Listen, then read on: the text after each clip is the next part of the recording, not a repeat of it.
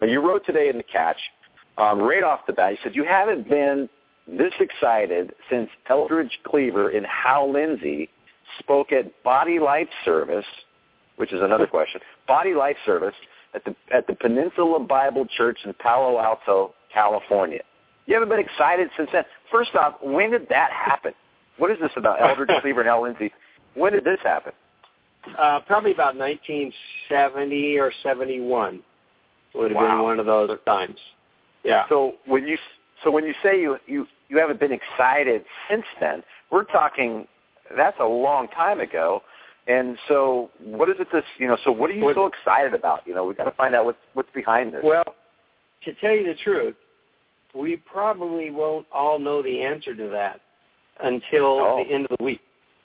Because this catch is in 4 parts. And today was part 1.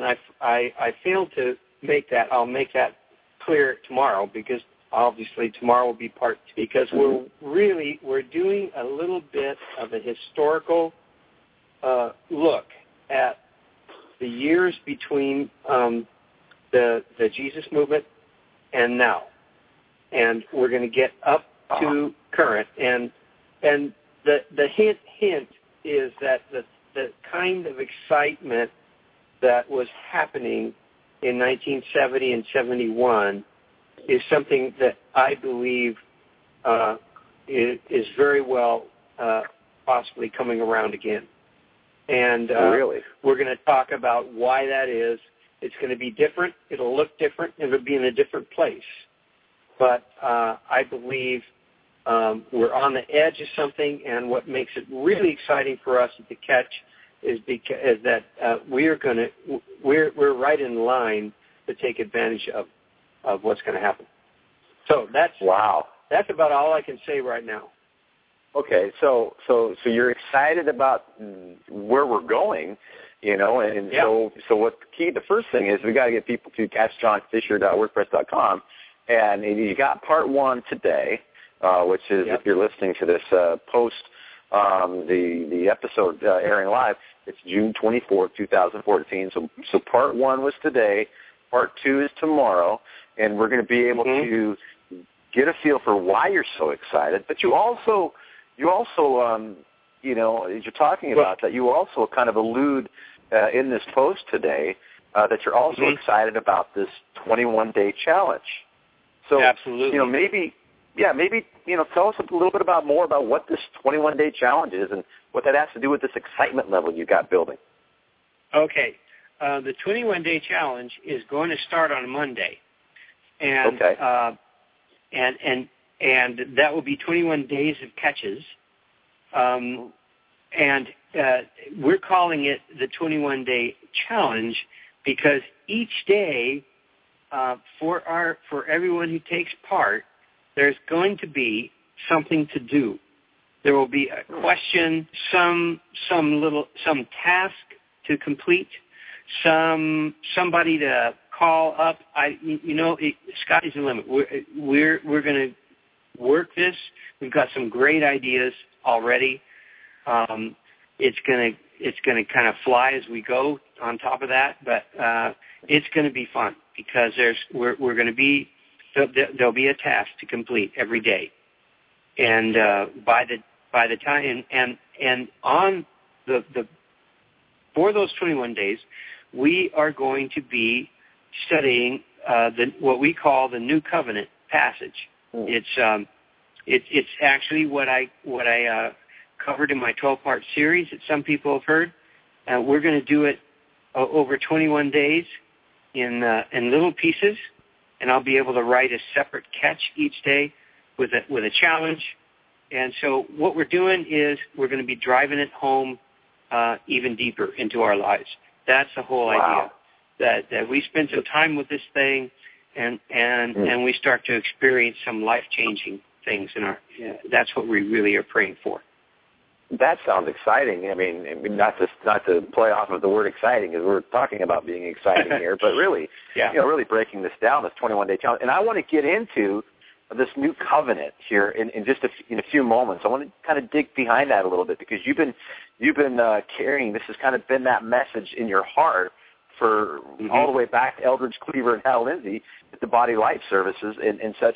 But, real quickly, before we kind of dig deep on that, going through this 21-day challenge, which starts on June 30th, 2014, and go to catchjohnfisher.wordpress.com. What are you kind of hoping for as far as if people are going to take you up on this challenge? What's your hope for them that they're going to get out of this 21-day challenge? Well,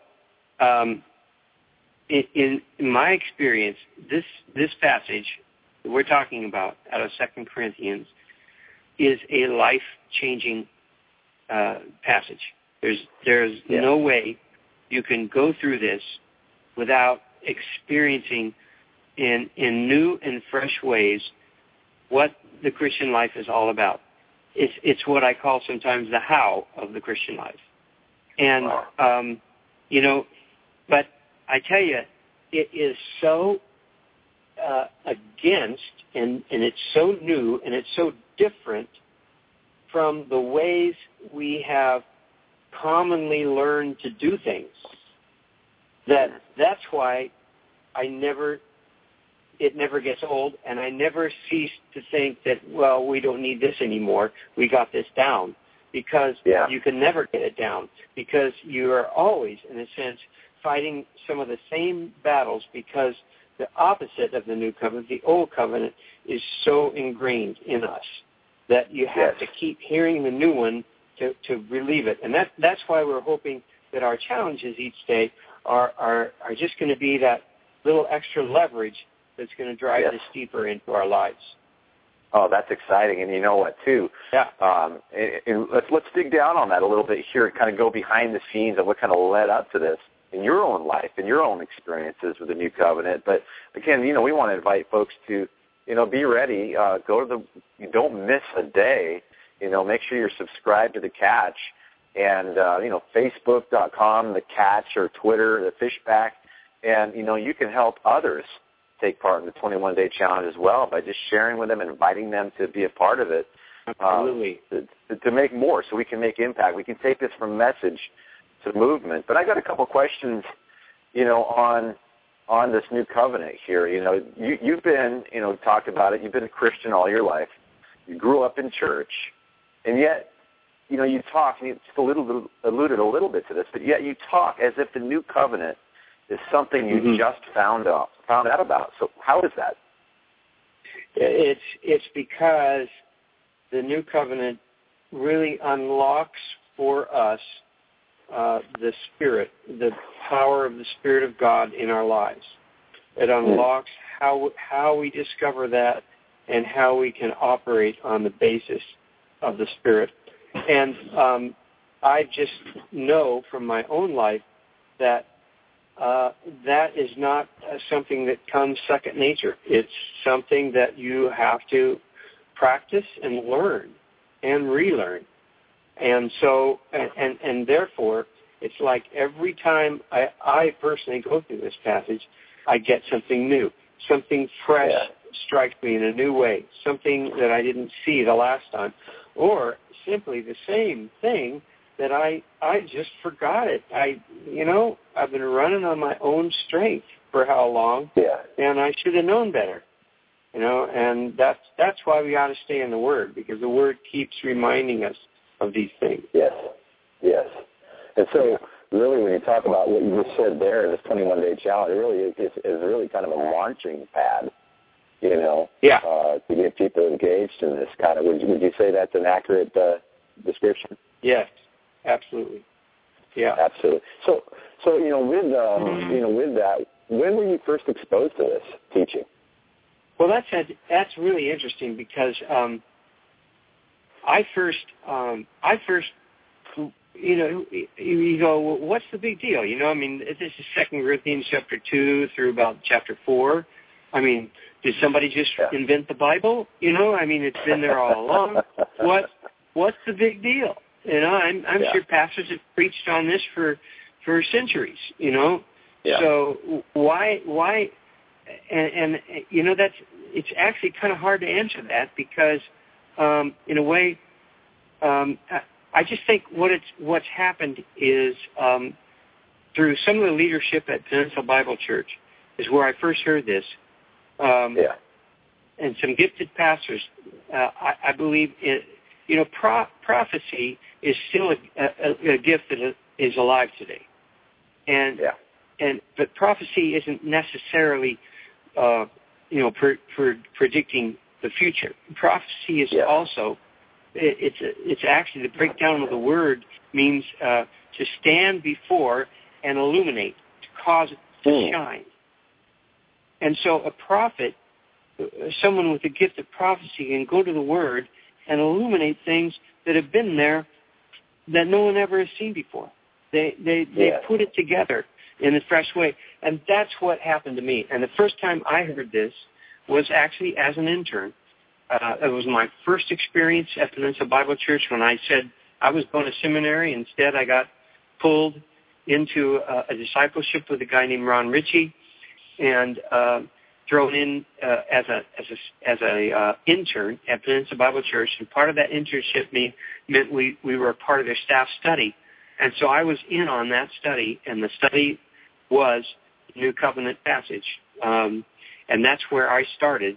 And I got to tell you, it was like every day, every week, I was just sitting there with my mouth open, going, I've never heard this before. Who has been keeping this from me?